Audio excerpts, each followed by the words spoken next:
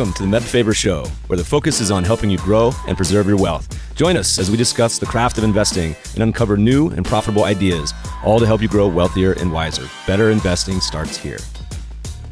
Meb Faber is the co-founder and chief investment officer at Cambria Investment Management. Due to industry regulations, he will not discuss any of Cambria's funds on this podcast. All opinions expressed by podcast participants are solely their own opinions and do not reflect the opinion of Cambria Investment Management or its affiliates. For more information, visit CambriaInvestments.com. Hello, everybody. We got an amazing show today. Our guest is Mike Wilson, Chief U.S. Equity Strategist and Chief Investing Officer for Morgan Stanley, and one of the biggest bears on the street today. Today's episode, Mike starts by touching on the price action we've seen so far in 2023, which he says is driven by global liquidity instead of fundamental factors. Then he gets into his outlook for the rest of the year. He has a non-consensus view that we're in the early days of an earnings recession and expects earnings for the S&P 500 this year to come in around $195 compared to the street average of $210 to $215. Before we let Mike go, we have him share what he's positive on in the U.S. He explains why operational efficiency is the factor he likes most right now and why areas like industrials, financials, commodities, and even some technology names fit that criteria. Now, before we get to the episode, I know all you subscribe to the Idea Farm by now, but did you know the Idea Farm is on Twitter, LinkedIn, and even Instagram and TikTok? Check the links in the show notes to give it a follow on all of our social media channels. This episode is sponsored by our friends at YCharts. A typical day in the life of a financial advisor calls for back-to-back client meetings, juggling portfolio management, and the consistent desire to improve client relationships. YCharts report and proposal tools could be the missing piece to help you effectively handle these time-consuming tasks. Now more than ever, clients want to hear from their advisors, and with user-friendly templates at your disposal, generating impactful client reports can be easily integrated into your everyday routine, helping you free up time and focus on what matters most, enhancing client interactions and growing AUM. Need to make a clear head-to-head comparison between a client's existing portfolio and your proposed one? Want a seamless way to educate your client and present market trends with minimal effort? Join thousands of users who rely on YCharts to easily answer those questions and much more by leveraging personalized proposal reports to truly showcase your value add. Click the link in the show notes to learn what others are saying about YChart's comprehensive suite of reporting and proposal generation tools. Get 20% off your initial YCharts professional subscription when you start your free YCharts trial. Click the link in the show notes or tell them Meb sent you, for new customers only. Please enjoy this episode with Morgan Stanley's Mike Wilson. Mike, welcome to the show. Hey, how you doing? Good to see you, man. I'm great. Where do we find you today? So I'm in my office in Midtown Manhattan. Nice sunny day here for March, and looking forward to spring. I am too. I haven't been in New York in many years. It's on my to-do list for the springtime. Well, there's a lot going on in markets. It's been an eventful couple years. I thought we'd start with a quote of yours. So if you didn't say it, you can exit out, but I'm going to attribute it to you. But I liked it so much, I thought we'd begin here. It says, bear markets are like a hall of mirrors designed to confuse investors and take their money. What do you mean by that? Can you tell us a little more? Yeah, I think I've been doing this a long time, and so I've kind of learned that lesson the hard way. But look, I think we're in the situation now, and this really refers kind of to the last 3 or 4 months, where I do believe that a lot of the price action is being determined by non-fundamental factors. The main one being the global liquidity, which has improved significantly since October. The source of those funds has been mostly the Bank of Japan, which is, aggressively defending its yield curve control. China's reopening, which is, putting capital back into the system, which is more than offsetting, what the Fed is trying to do, which is tighten it as well as the ECB. And that liquidity has created some price action that has been very challenging for fundamental investors, not just me, but my clients. Our clients here, we talk to them every day. And I would say since the beginning of the year, the movement in stocks, particularly for folks who run sort of relative value or long short books, has been challenging because stocks are not necessarily moving on kind of what you might think they should be doing. And that to me is classic price action that we do see in bear markets. Bear markets tend to, have these bear market rallies, for example. The declines tend to be somewhat vicious and don't always make sense fundamentally, because in bear markets, what happens is you see deleveraging. You see, active managers and passive managers doing things they don't necessarily want to be doing, but have to do. And that creates this, what I call hall of mirrors, where you see something and you say, oh my goodness, well, that price action looks pretty good.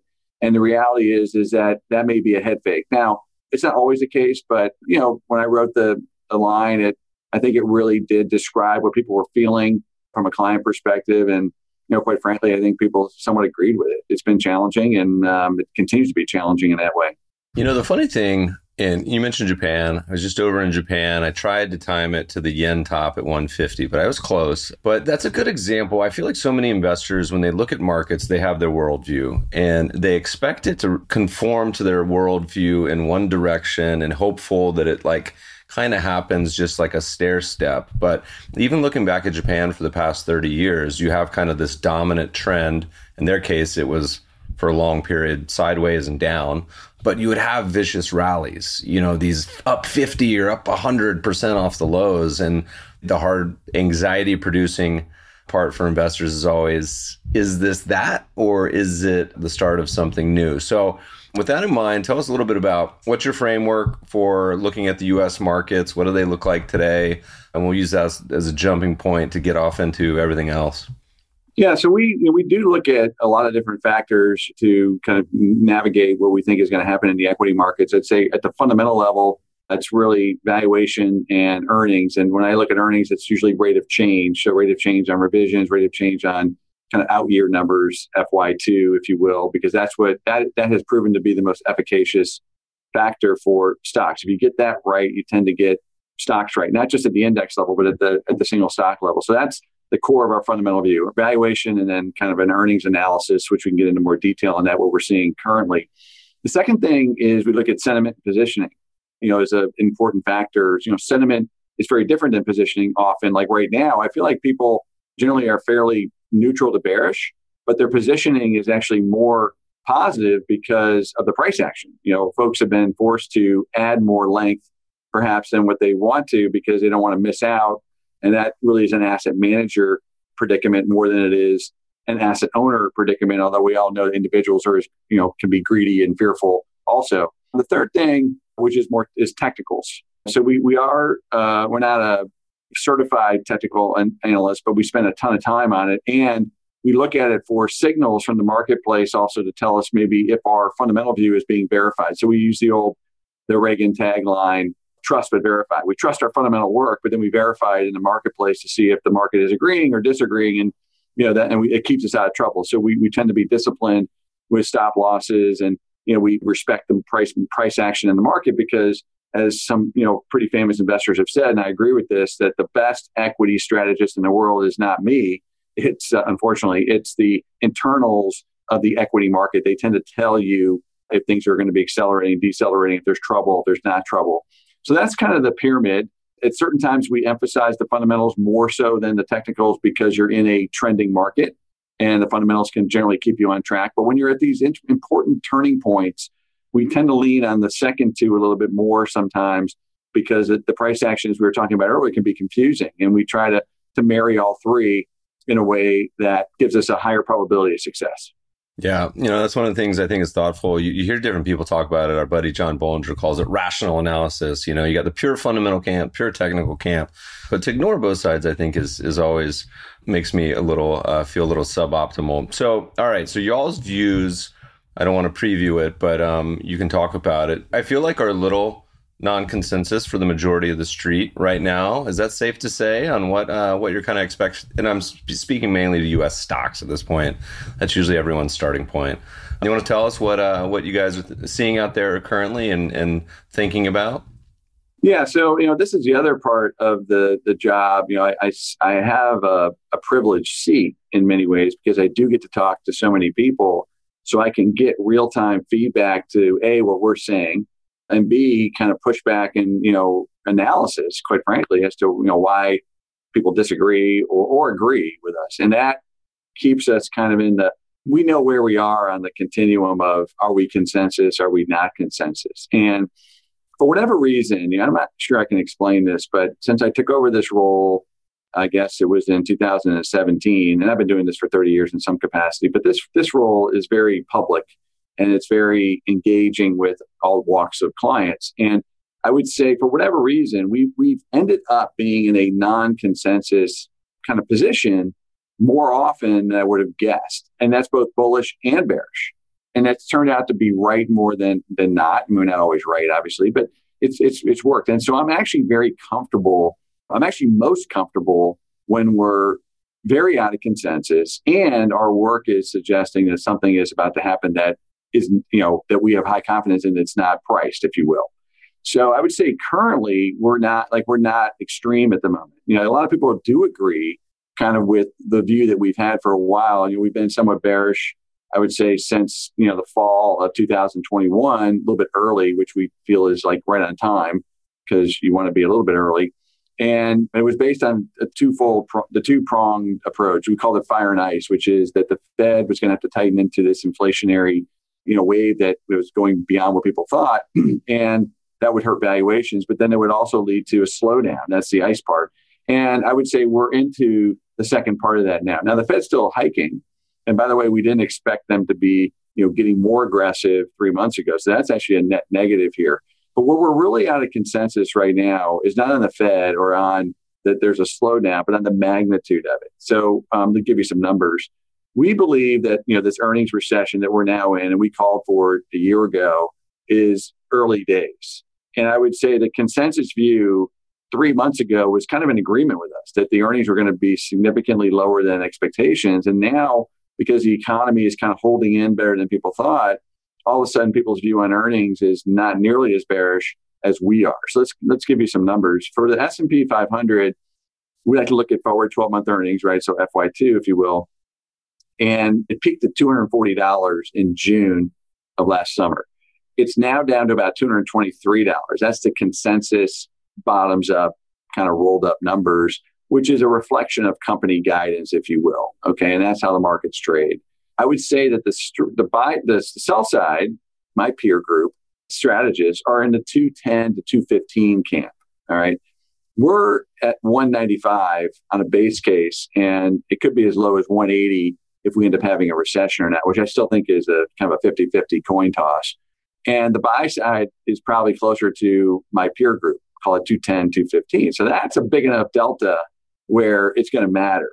And we think that those earnings revisions that have been coming down are going to continue for the next 2, 3, maybe 4 quarters, and it's not fully discounted. I think what the buy side and the investment community is trying to do is say, hey, the worst is behind us, looking forward, and the revisions aren't necessarily going to rocket up from here, but they're not going to get any worse. And I think that's where we're different. And if we're right on our forecasts, on the earnings forecast, even if valuations stay where they are, which are rich, and we'll get to that in a minute, you've got 10 to 15% downside. If the valuations come down also because they're rich as we think they are, you could have as much as 20 to 25% downside for many stocks and even the major averages. So that's really the crux of the argument now. I think we're going to get more data points in the next 4 to 6 weeks as we go into the first quarter reporting season. We think our thesis will be proven out further. And, that's the pattern we've been seeing during this bear market, which is the market kind of trades down in the last calendar month of the quarter in anticipation of those earnings coming down. And then when the earnings actually come down, the market rallies on hope that the worst is behind us. And we think this quarter will be no different in that regard. One of the things you talk about when you talk about kind of equity stocks, you talk about operational efficiency and one of your favorite factors today. Can you talk, what does that actually mean to you guys in the context of leverage, and why is it your favorite? Well, it's our favorite currently because that's what the market's paying for. So we follow a lot of these. That's another thing we do is, I didn't put it like the fourth leg of the stool for us is quantitative analysis. People say we're a quant, I'm not a quant. I mean, if I'm looking at data, that's quantitative, right? So but this is like true hardcore quantitative analysis where we look at factor variables and other things that traditional quants would look at. And we look at it because we like to know what the market's paying for. We can determine certain factors are either positive drivers of stock prices or negative drivers of stock prices. And about a year ago, we came up with this factor because we decided, hey, the market is paying for this thing called operational efficiency. What is that? It means that companies who are able to get revenues to the bottom line in a difficult operating environment. So things like inventory to sales growth, you want that lower. CapEx to depreciation, you want that lower. Labor costs as a percentage of cost of goods sold, lower. Those are all good variables right now. That's what the market's paying for. And I find it really fascinating. If you listen to some of these big tech companies, they've started talking about efficiency. One in particular, I'm not mentioning names on this call, but like one in particular said, this is a year of efficiency. Kind of interesting, right? They've sort of figured out, hey, that's what the market wants. That's what we're going to give them. And so that's what's been driving stock price performance over the last 12 months. And we think it makes sense because if we're right about our operating leverage thesis, meaning the pandemic, a lot of companies over-earned because revenues came roaring back before costs came in. Now it's the exact opposite, right? Which is that costs are now exceeding revenue growth because of the timing, the delay in terms of the costs go on the balance sheet first, and they roll through the income statement. And so this operational efficiency factor will remain, we think, in favor until one of two things happens. Either price, comes down far enough where stocks get so cheap that people say, well, I'm looking through it now. Or we see the earnings come down in a way because companies have dealt with this enough that they've gotten ahead of it. We think they haven't gotten ahead of it yet. We think there's going to be more and more cuts on costs because ultimately the cost structure are out of whack with the revenue growth. When you think about factors, it's always interesting to me, particularly in the media and just kind of the narrative about, what is forefront. And that changes by, I guess, mostly like what are people worrying about. But it seems like the big macro one in the past year or two, which is reasonable, has been inflation, which is something for the better part of my career has been a one-way street in the U.S. Now, of course, abroad, it's a different story, but certainly in the U.S. And that seems to have changed. How are you guys thinking about it? We're down off the peak, but where do you guys fall in sort of the outlook and impact that inflation may have? So inflation, as you know, is something we haven't really had to deal with for the last 30 years. And there's a lot of variables, and I'm not going to go through all of them, but the easy ones are, we've kind of globalized our workforce. We had fracking and other energy sources that kept, energy costs lower.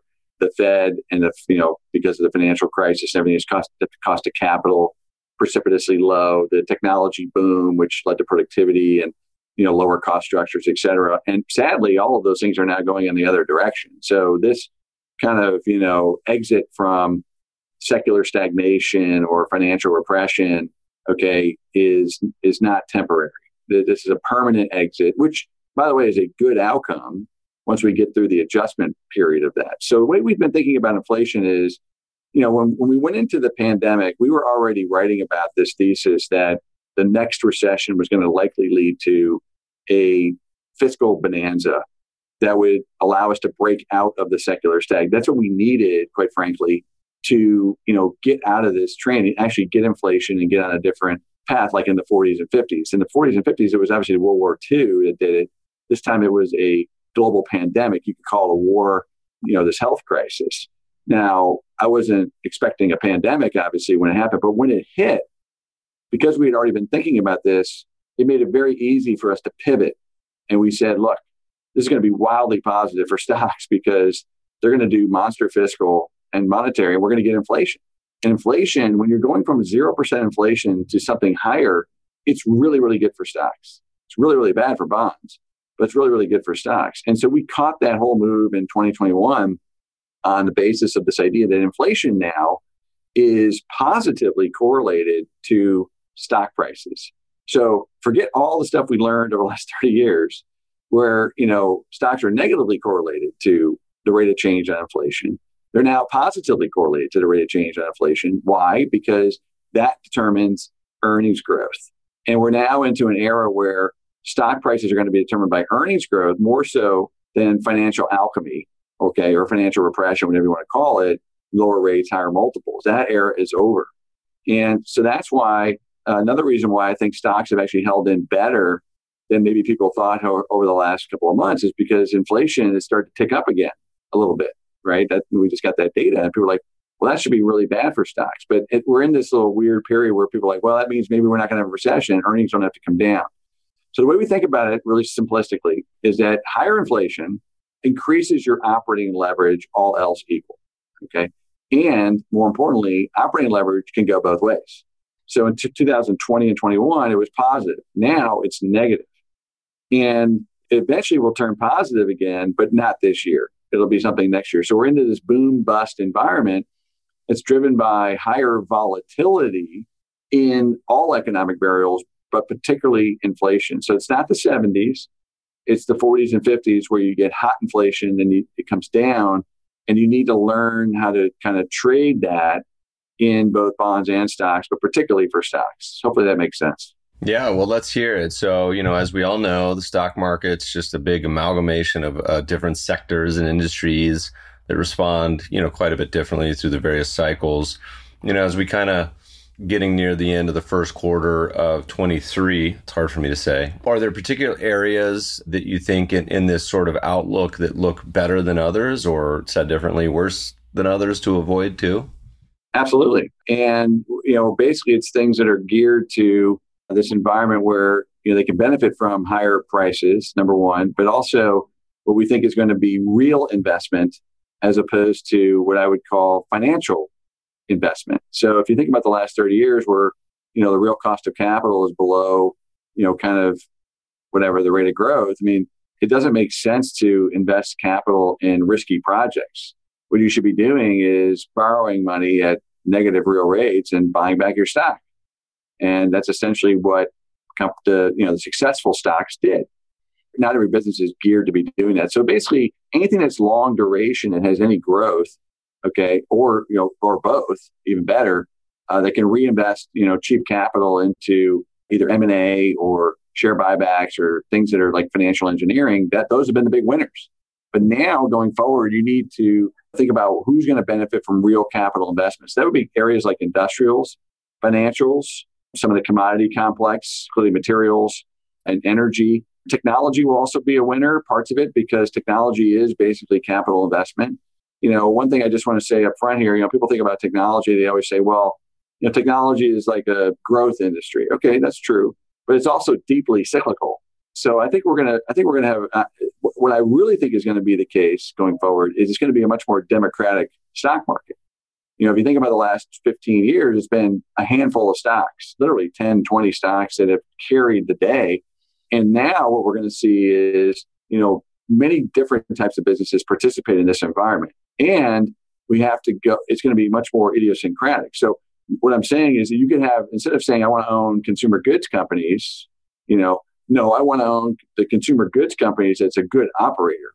Okay, the one that can actually capture this margin and then not squander it away when you get a headwind. And that's what we're seeing. So pretty optimistic, quite frankly, over the next 3 to 4 years, because this really fits our framework. This is how we invest. We're cycle analysts, not to be confused with psychoanalysts, which I might be as well, but cycle analysts. And if you understand these cycles, it can be quite profitable, but it's very, very different than what most investors have experienced the last 10 or 20 years, which is just like you buy the best companies, you hold on to them and just let it rip. That's not going to work as well. Yeah. Well, speaking of somewhere that hasn't worked well for a long time is foreign markets. You pull up charts of some countries' stock markets and they haven't hit new highs in some cases, many decades. What's y'all's view outside our borders? Foreign developed, foreign emerging. Are they interesting? Are they kind of playing along to the similar themes, or is it a totally different story?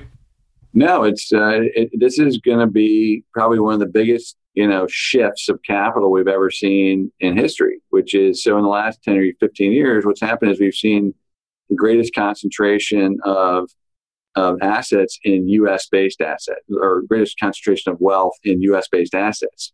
Why? Because the dollar's been strong and the U.S. has the highest quality assets in the world that benefit from a lower interest rate environment, low inflationary environment. So they all got bid up.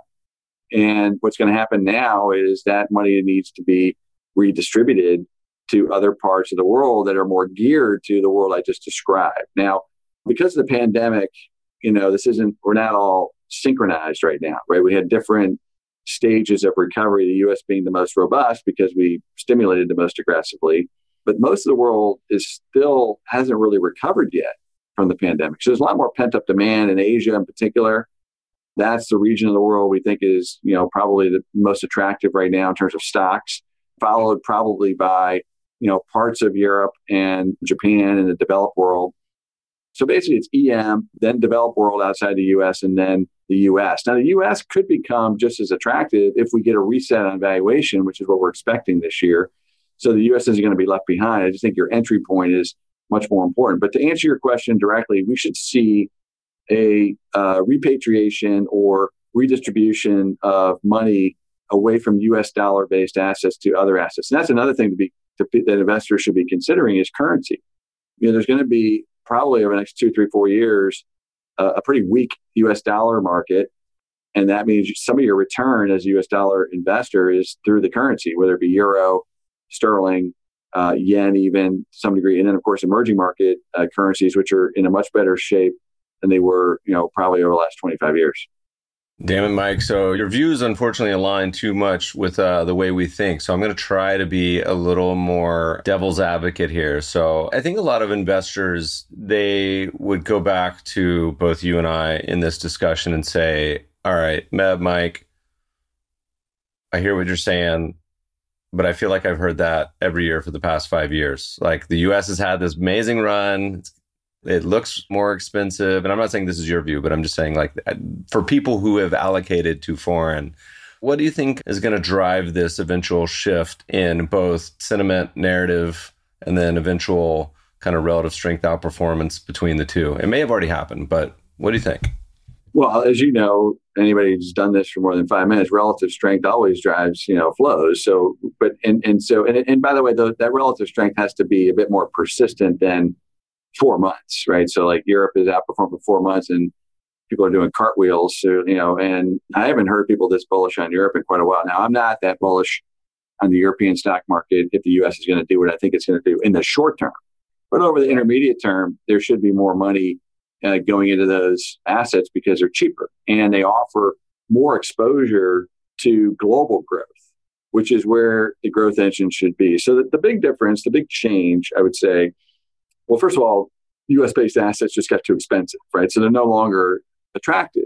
Secondly, the big winners are being exposed, okay, as having been, the biggest over-earners during COVID. So, in October, that was probably the sea change event. So in mid-October, earnings being reported, the top 4 or 5, big tech stocks did not have particularly good quarters.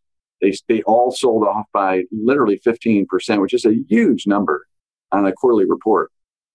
There was one that did not, but the majority of them sold off significant. And that money decided to reallocate itself to, in the US, industrials and financials.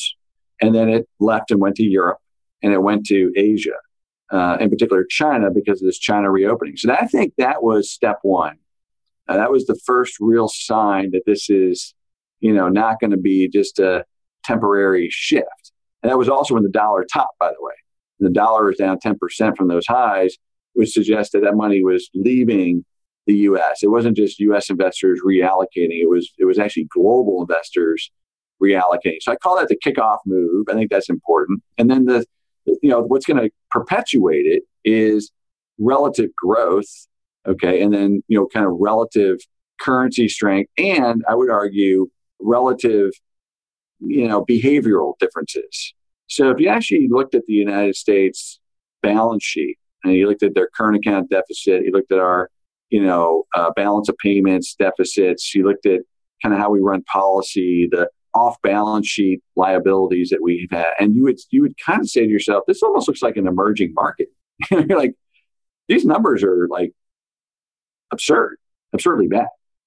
And I think, the world's been waiting for that moment where they say, well, I got to own dollar-based assets because it's working, the relative strength argument. And now once that's cracked, it will kind of build on itself. But I think the other driver that I think most people are kind of figuring out, like this de-globalization wave, the multipolar world, that the U.S. is not this hegemony sort of, unipolar leader. And then, of course, the more recent actions on the back of the Ukraine-Russia war, where people are trying to de-dollarize, right? So now China's buying oil from Russia in rubles or whatever, not the dollar, that's for sure. Same thing for India. We're seeing, China really trying to drive every transaction into yuan. And, I think there's this desire by the rest of the world to de-dollarize because, nobody wants to be held basically prisoner by the dollar-based payment system and everything else. That's a secular change that has a lot of people around the world, a lot of countries around the world who want that to succeed. So those are powerful drivers that would suggest that, this is going to be more persistent.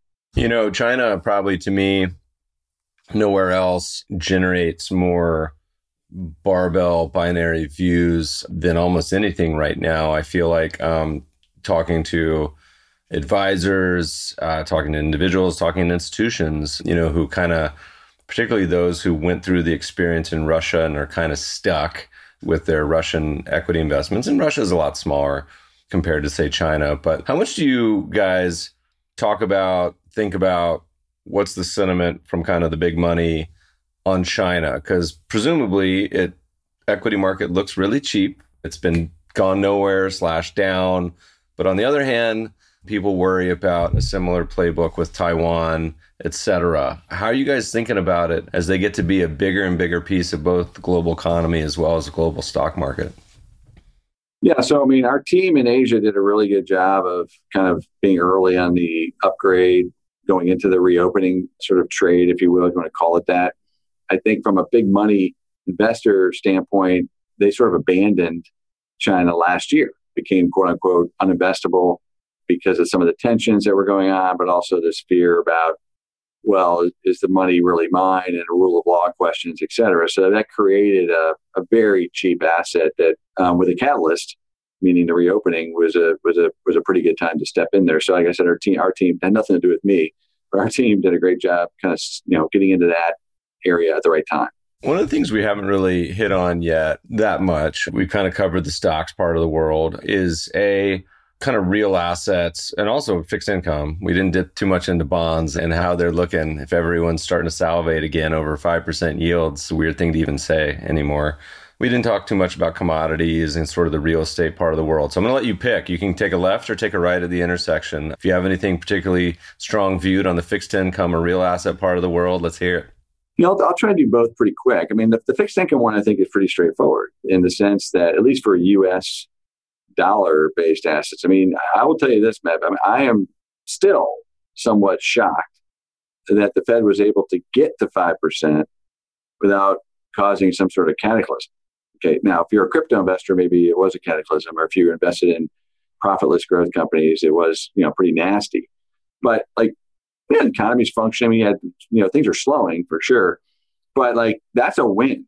Okay, so in other words, we're out of the financial repression era quickly, and what that also does is it creates an alternative, a safe alternative for investors who don't really want to go out on the risk curve so far, right? But in the last 15 years, you've just been financially repressed into taking outrageously high risks because you weren't getting anything out of your cash. Now you get 5% plus on cash. So there's no need to really go out the curve unless you're trying to take some recession, insurance out. But I'm not so sure that that's going to really work that well in the near term because the Fed's not really done with their job. So look, front end, I think we're very bullish on front end rates, just to have your whatever safe money is, shorten your duration, be there, take your proceeds in, and be patient with then putting that capital to work in the riskier asset parts of the market like stocks, real estate, and real assets. So on the real asset side, look, this stuff is underpriced. If we're going to do all these wonderful projects everybody's excited about, like building better infrastructure in the United States, building green energy facilities, really revamping essentially the energy infrastructure around the world. By the way, investing further in traditional fossil fuel infrastructure because we need a bridge. This is just massive dollars. Massive amounts of money going into these areas that will take time. In other words, ultimately it will lead to lower prices for commodities. But in the short term, I think commodities and things levered to that build out. So, you can talk about energy or copper or lithium or these things that you're going to need for these projects. But then you can also talk about the CapEx that's going to be required to build this stuff out and the iron ore that's going to be required to build these facilities. The copper is going to be required to do these facilities. That's a 10-year project or 15 or 20 or 30-year project. So I just think, we don't have a lot of these resources. They've been underpriced for years.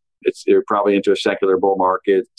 Commodities are volatile, so you have to understand it's going to be a bumpy ride, but it should be a bigger part of people's portfolios for sure in this world. Yeah. I was just trying to think if we've managed to make it nearly all the way through this podcast without saying the phrase yield curve. You may have said it. I'm not sure, but I don't know. I feel like it's like the only thing I hear all day long on TV anymore is yield curve. As we start to wind down, we can feel free to talk about anything you feel like we've missed. But, one of the things that I like talking about is there's a lot of consensus in the world as far as commonly repeated beliefs about investing markets. And so this one you may need to take a second to noodle on. But we have a Twitter thread that I repeat mine. But it's, what investment belief do you have that the vast majority of your professional peers, so it's like 75%. So most of them believe this thing. And so it can either be a framework or it can even be an idea or just a view of the future, whatever it may be. What is something you believe that when you talk to all your CIO buddies, it's not something that they would agree with you on? Yeah, this is. I'm glad you went down this path. This is something I'm really focused on right now. And I've been focused on it for probably 15 years, which is, it's amazing to me how consensus, quote unquote, professional forecasters have become.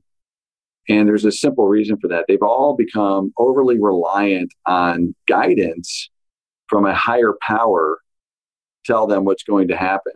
And in a world where economic variables are quite predictable and suppressed, if you will, and there's not a lot of variation, that works really well.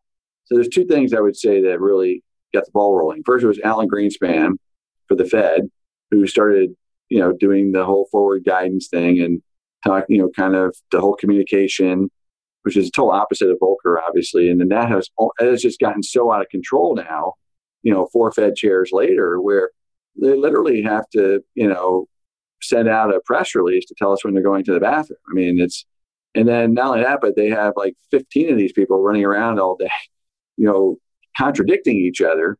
Yet the markets continue to hang on their every word, the bond market in particular, such that, if they make a move, the bond market prices it immediately, rather than thinking for itself, saying, hey, these guys are human.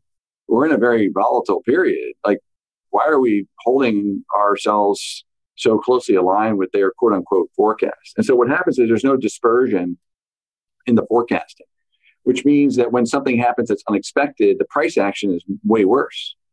Okay. Now, I think the same thing has happened in stocks. And this really began with fair disclosure after the tech bubble blew up, right? They went to this fair disclosure rule where companies had to essentially send out an 8K or whatever. They couldn't speak to investors individually anymore, which is a good rule, by the way.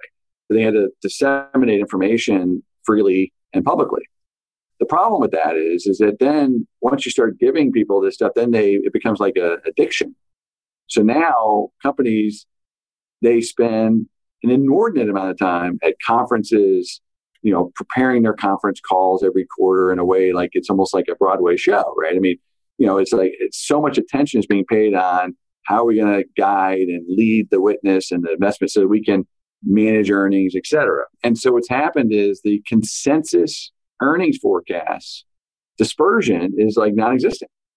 It's basically right on top of whatever the guidance is, not understand. This is a long answer to your question, but the punchline is I don't listen to this stuff. I mean, not because I'm such a great forecaster, but I know that's not going to be the answer. So, and I'm not going to make any money if I'm just following whatever the consensus view is. So what I look for are situations where I feel like I'm out of consensus. By the way, the consensus is right 80% of the time, so you don't want to fight it necessarily. But there are times when you're like, holy smokes, I mean, like this doesn't make any sense whatsoever. We got to go the other way. And I'll give you 2 examples. One was December of 2021, when 10-year treasury yields were trading like, 170 on a 10-year. And, inflation's running like 6, 7, 8%. And, Jay Powell already told you after he got renominated that he was going to be tougher. And I remember talking to like the bond folks going, hey, like 10-year 170, that doesn't seem right. Like, I think we should be wildly short this thing, and this is going to be a problem for stocks. And like, well, yeah, I mean, but like, that's what the Fed's saying. They're only going to raise 50 basis points next year. I'm like, well, that doesn't sound right. I mean, like, it's so out of bounds with like now. And having said that, by the way, I never would have thought they'd raise 450 basis points, but I knew it wasn't going to be 50. So that's it. But that's not a tough call, right? Just saying like that's not right. And now this is why I'm so convicted on our earnings view, where all of our models are saying like the earnings are just way too high based on the margin profile, based on this negative operating leverage thesis that we've laid out in detail. And our forecasts are so out of bounds with the quote unquote consensus. This is a fat pitch. So that's where I think a lot of people they're not comfortable getting away from these higher powers and what they're saying. And that's an opportunity, quite frankly. Means career risk. I think anytime you move outside of the normal, safe middle part of the road, it gets really uncomfortable. I mean, my favorite sentiment example, which was always, my favorite bubble when I was graduating university, was late 1999. The AAII sentiment survey hit the highest bullish level it's ever hit. It like the literal worst time to buy equities in my entire lifetime as far as valuation. I got it to the month, which always makes me smile. Mike, last question while we got you here. This has been a lot of fun. What's been your most memorable investment? As you look back over your career, it could be good, it could be bad, it could be in between, but just something that's seared into your brain. Anything come to mind? Yeah, it's an easy one because it was my first investment. And so my mom was a financial advisor, and she kind of gave us some financial literacy. And she said when we were younger, it's like, you should pick a stock that you think might work, just based on your experiences. So I'm 13 years old in 1980. And, I said, there's this company called Nike, which makes some really cool running shoes that my buddy, who was like a track star, loved. This is before they did basketball. I mean, it was like early days. And I think this is going to be a big winner. I mean, everybody wants these shoes. So whatever, dumb luck, Peter Lynch style of investing of just, buy what you know. And the rest is history. I mean, this thing has still to this day been, not including option trades, but like still the biggest investment I've ever made in terms of percentage returns, and helped me pay for college. And I was hooked, of course, after that. So that one sticks out. It's an easy one.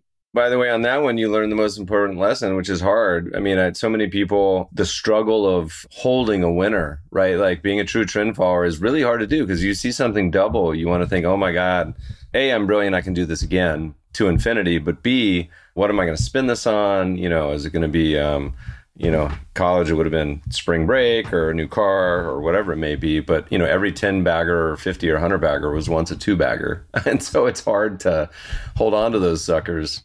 I say, unfortunately, I didn't learn that lesson. I did it in that one. And then, of course, now I never hold on to things that long. So, some lessons. And by the way, I gave you a winner. I could give you, 100 losers, which I probably learn more from, quite frankly. And look, that's the game, as you know. I mean, you're going to be wrong a lot. And you just got to understand that's part of the game. When you start a brokerage where it's like the anti-Robinhood, that it forces you into holding periods of, you designate at the beginning, whatever, 1, 3, 5, 10 years, and then you're still allowed to sell it, but it hits you with a fat penalty on the redemption. I think that there's a business model in there somewhere. VCs, hit me up. Mike, this has been a lot of fun. Where do people find you? They want to find your writings. You got a good podcast. I meant to start this. Like, what do you say at the beginning of it? Let's get it on. No, it's close to it. Let's get after it. Yeah, so that's called Thoughts on the Market. It's on Spotify and Apple, so it's available to anybody. You can find us out there. And it's not just me. We have the whole research department does something every week, and they're 3-4 minute listens. So it's quite popular. That's the easiest one. People should probably just pick up. Awesome. Mike, we'll have to have you on and check in the future. Thanks so much for joining us today. Thanks for having me. Great to be with you, Ned. Podcast listeners will post show notes to today's conversation at mebfaber.com/podcast. If you love the show, if you hate it, shoot us feedback at themebfabershow.com. We love to read the reviews. Please review us on iTunes and subscribe to the show anywhere good podcasts are found. Thanks for listening, friends, and good investing.